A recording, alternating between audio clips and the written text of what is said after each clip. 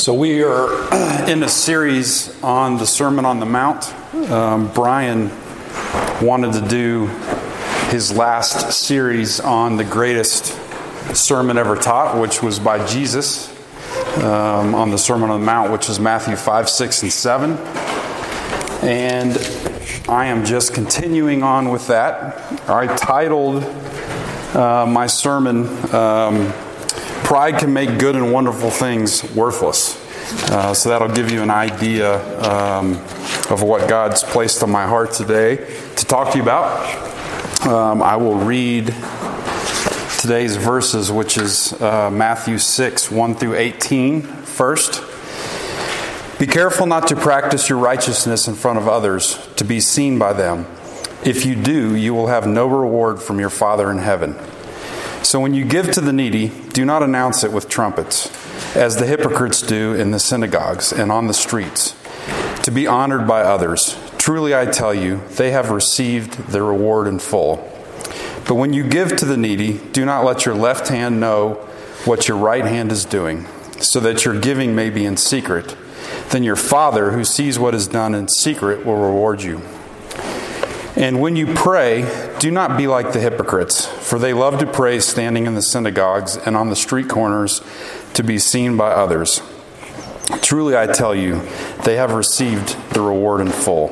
But when you pray, go into your room, close the door, and pray to your Father, who is unseen. Then your Father, who sees what is done in secret, will reward you.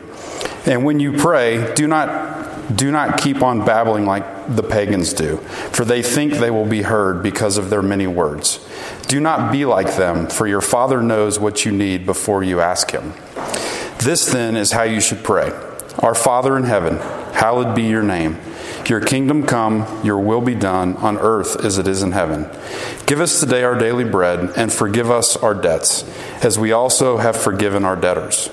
And lead us not into temptation, but deliver us from the evil one. For if you forgive other people when they sin against you, your heavenly Father will also forgive you. But if you do not forgive others their sins, your Father will not forgive your sins.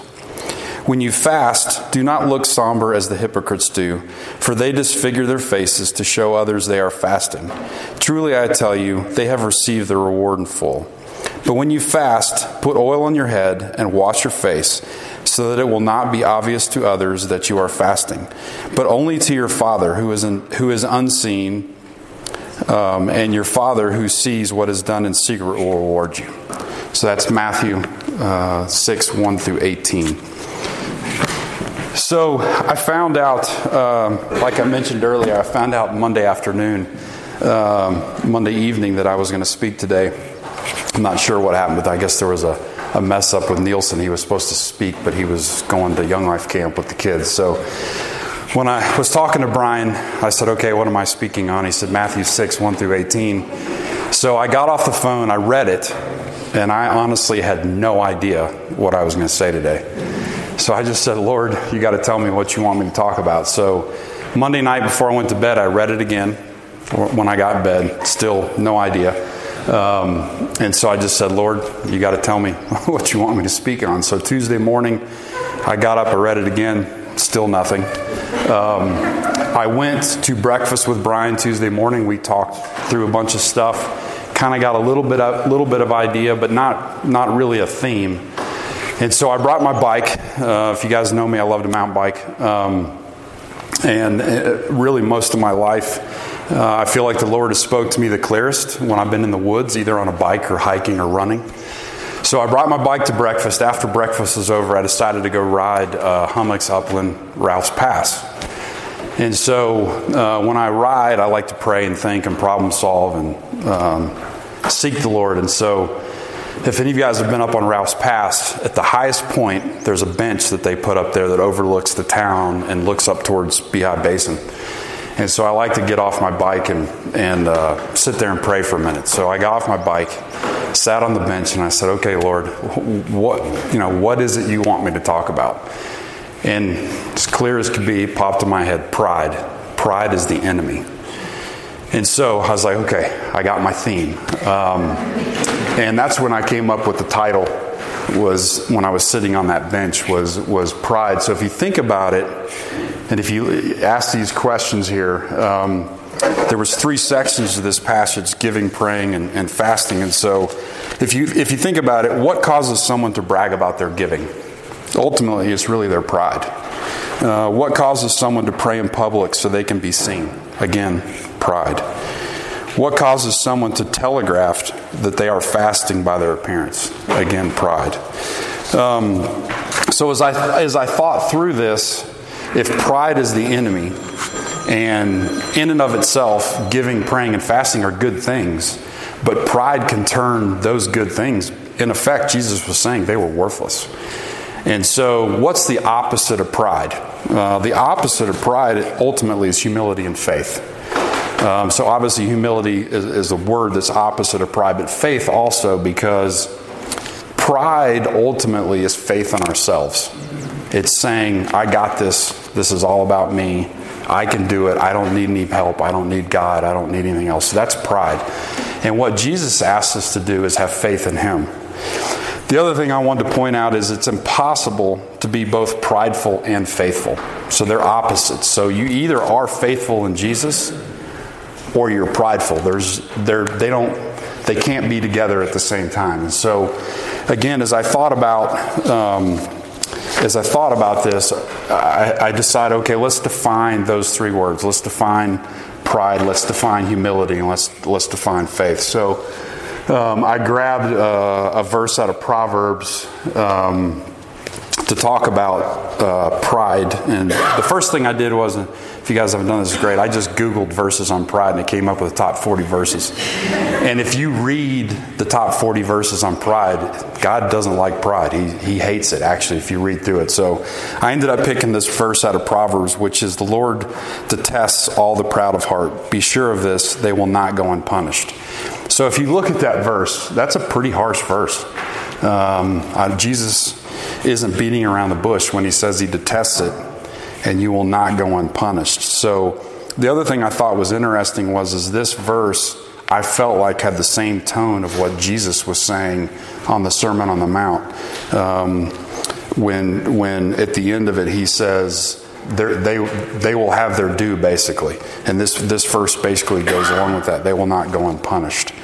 The next one's humility. So the verse I picked here was also out of Proverbs. Humility is the fear of the Lord.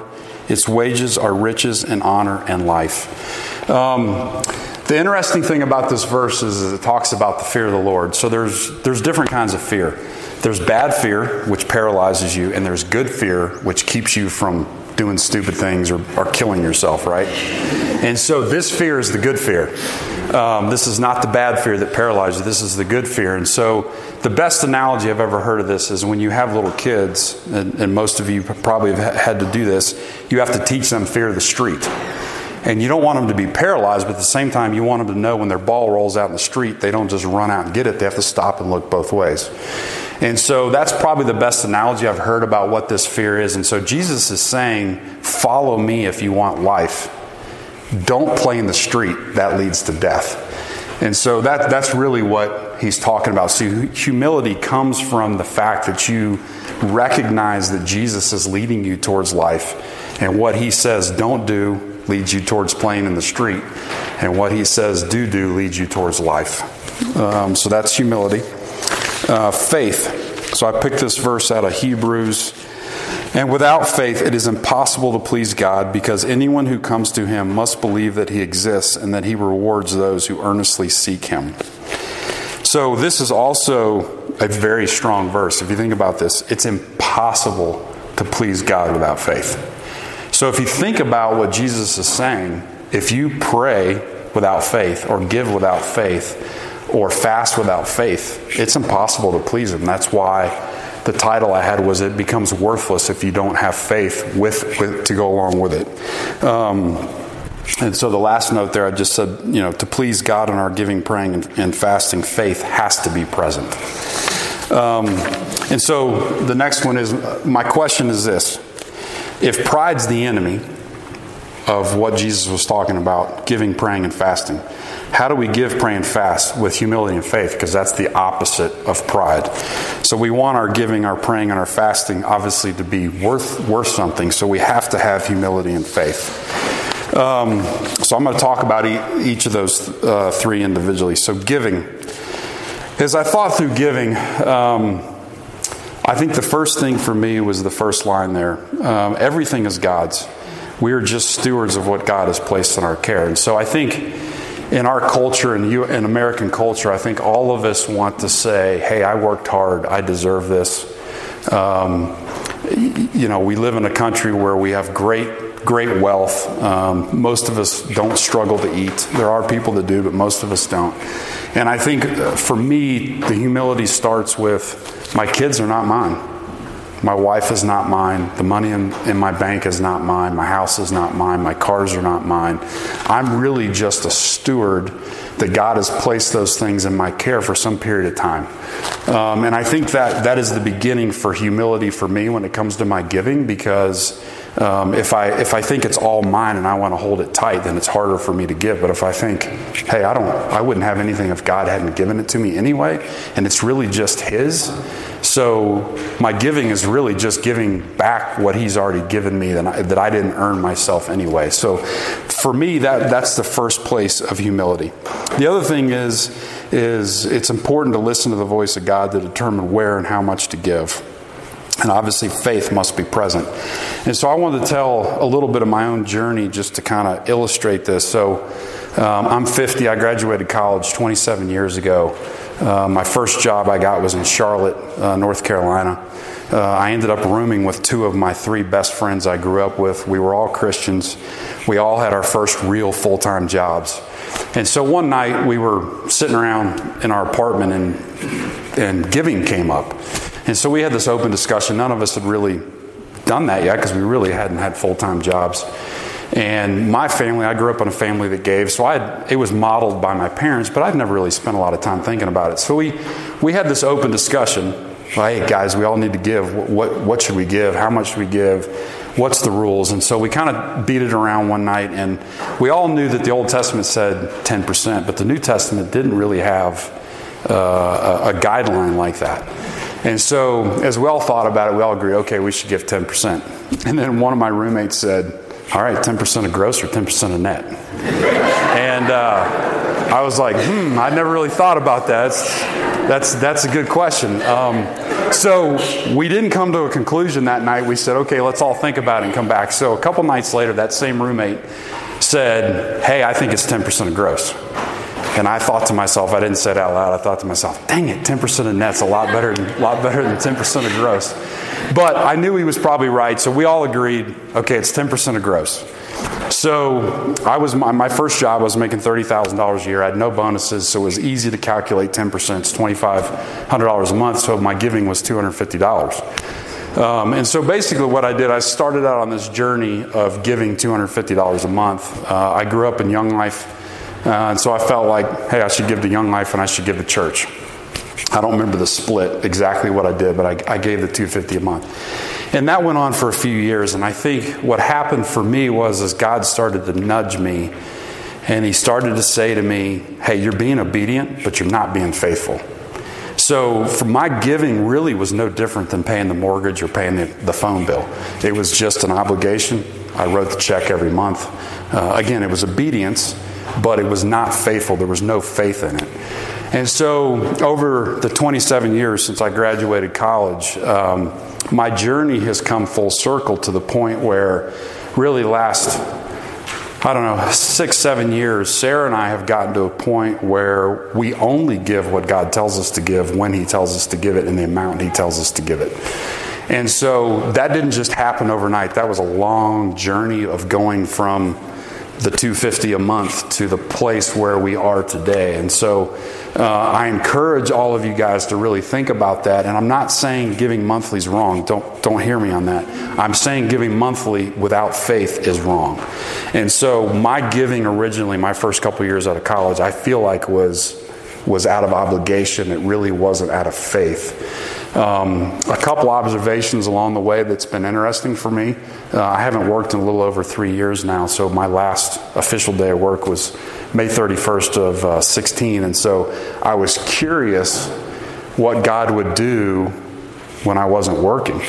I had no income, and so in 2017, neither Sarah or I worked, and He still asked us to give, which I thought was fascinating. I was curious. I was like, Lord, what are you going to do? And I think what it did for me is it pushed my faith a step further, because now I had no income, but He was still asking me to give.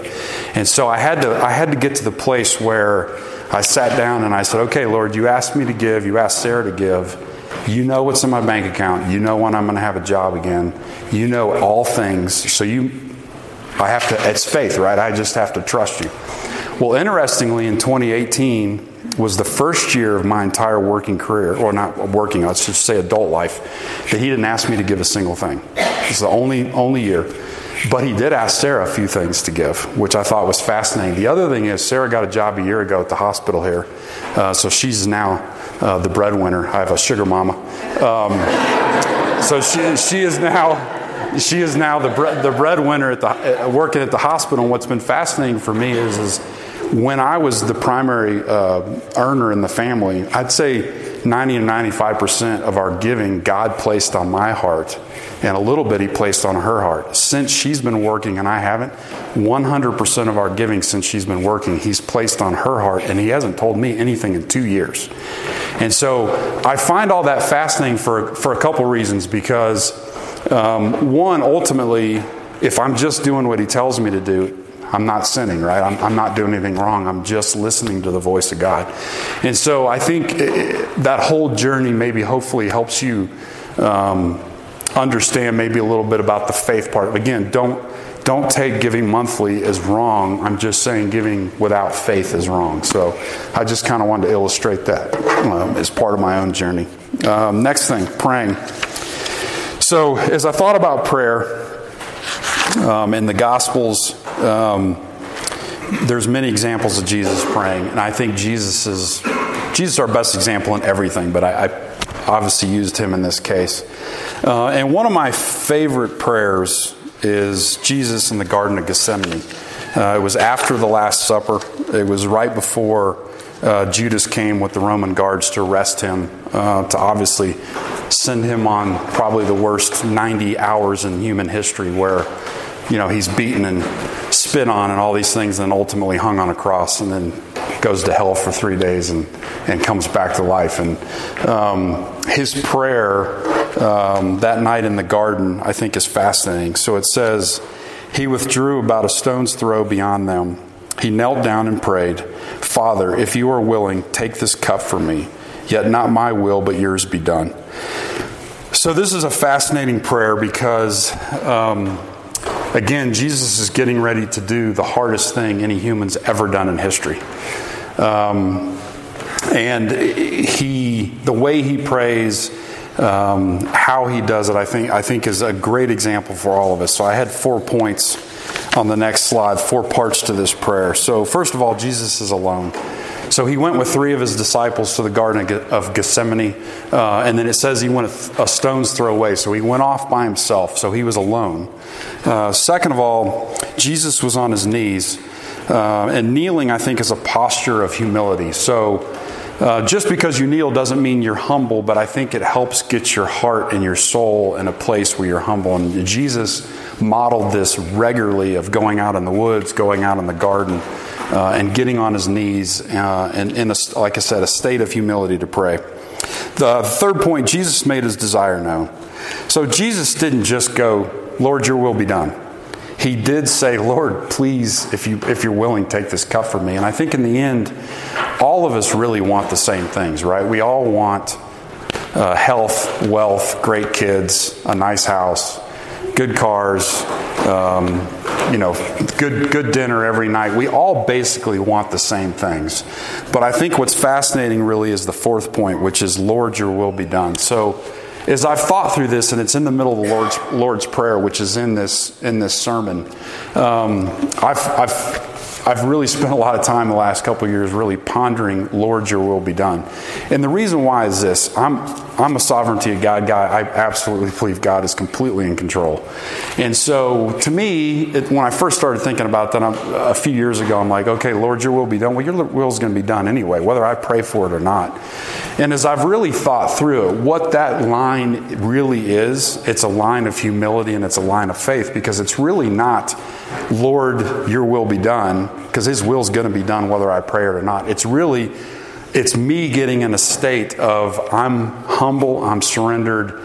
Lord, this is what I want. Take this cup from me, but in the end, I surrender to you and your will be done. So I think the four parts of that prayer are really a lot of ways how we should pray. We should make our desires known to God, but in the end, it's Lord, your will be done. Of course, I want health. But if it's the best thing for me to not be healthy, then Lord, your will be done. And I think it's really a state of humility and a state of faith unto the Lord. So that was kind of my parts to the prayer. Fasting is the last section. I'm not going to talk a lot about fasting. I'll leave that one to Brian. I did read a book on fasting that was really good, but fasting's tough, and I'll tell you I'm not an expert, so I was just going to talk a little bit about it. So fasting is basically abstaining from food and drink in order to focus on prayer and seeking God's will. I think it's important for all of us to do it, especially when we have big decisions in our life. I've done it multiple times in my life. I will tell you there's a couple times I've done it and he's made my path very clear. There's some times I've done it and he didn't tell me anything. And so it's a tough thing, and it's great, but it's tough. Also, humility is a core part of fasting, because obviously, if you're fasting in the right frame of mind, you're humbling yourself unto the Lord to say, Lord, what's my path? What's my direction? Where am I going? And when you're fasting, it should not be obvious to other people. You shouldn't announce it. You shouldn't look like you're starving. You shouldn't suck your cheeks in and look like you haven't eaten in a while. And last of all, the last point, which Jesus talks about, is it's a private act between you and God. It's really just between you and Him. It's not between you and anyone else. It's really just between you and Him. So, in conclusion, this is a quick sermon, but in conclusion, I talk a little less than Brian. My conclusion is this. When giving, praying, and fasting, humbly seek the will of God, listen for His voice, and then faithfully obey whatever He tells you to do. So that's my sermon. I didn't time it. I don't know how quick it was, but hopefully it was good, and that's what the Lord placed on my heart. There's much more in that passage than what I just talked about. But again, when I was mountain biking, he said, talk about pride. Pride's the enemy. So that was basically the gist of my sermon. So I'll pray and we can go enjoy the weather. Lord, thanks for this day. Thanks for loving us. Thanks for Big Sky. We live in probably one of the prettiest places in the world, which you created. Thank you for letting us all come here and come to this church. We ask that you would keep us humble, that you'd help us understand that everything is yours, it's not ours, and it's not about us, it's about you. And help us to have faith in all parts of our life, and as today we talked about in our giving and our praying and our fasting. So again, thanks for loving us. Thanks for this church. In Jesus' name, amen.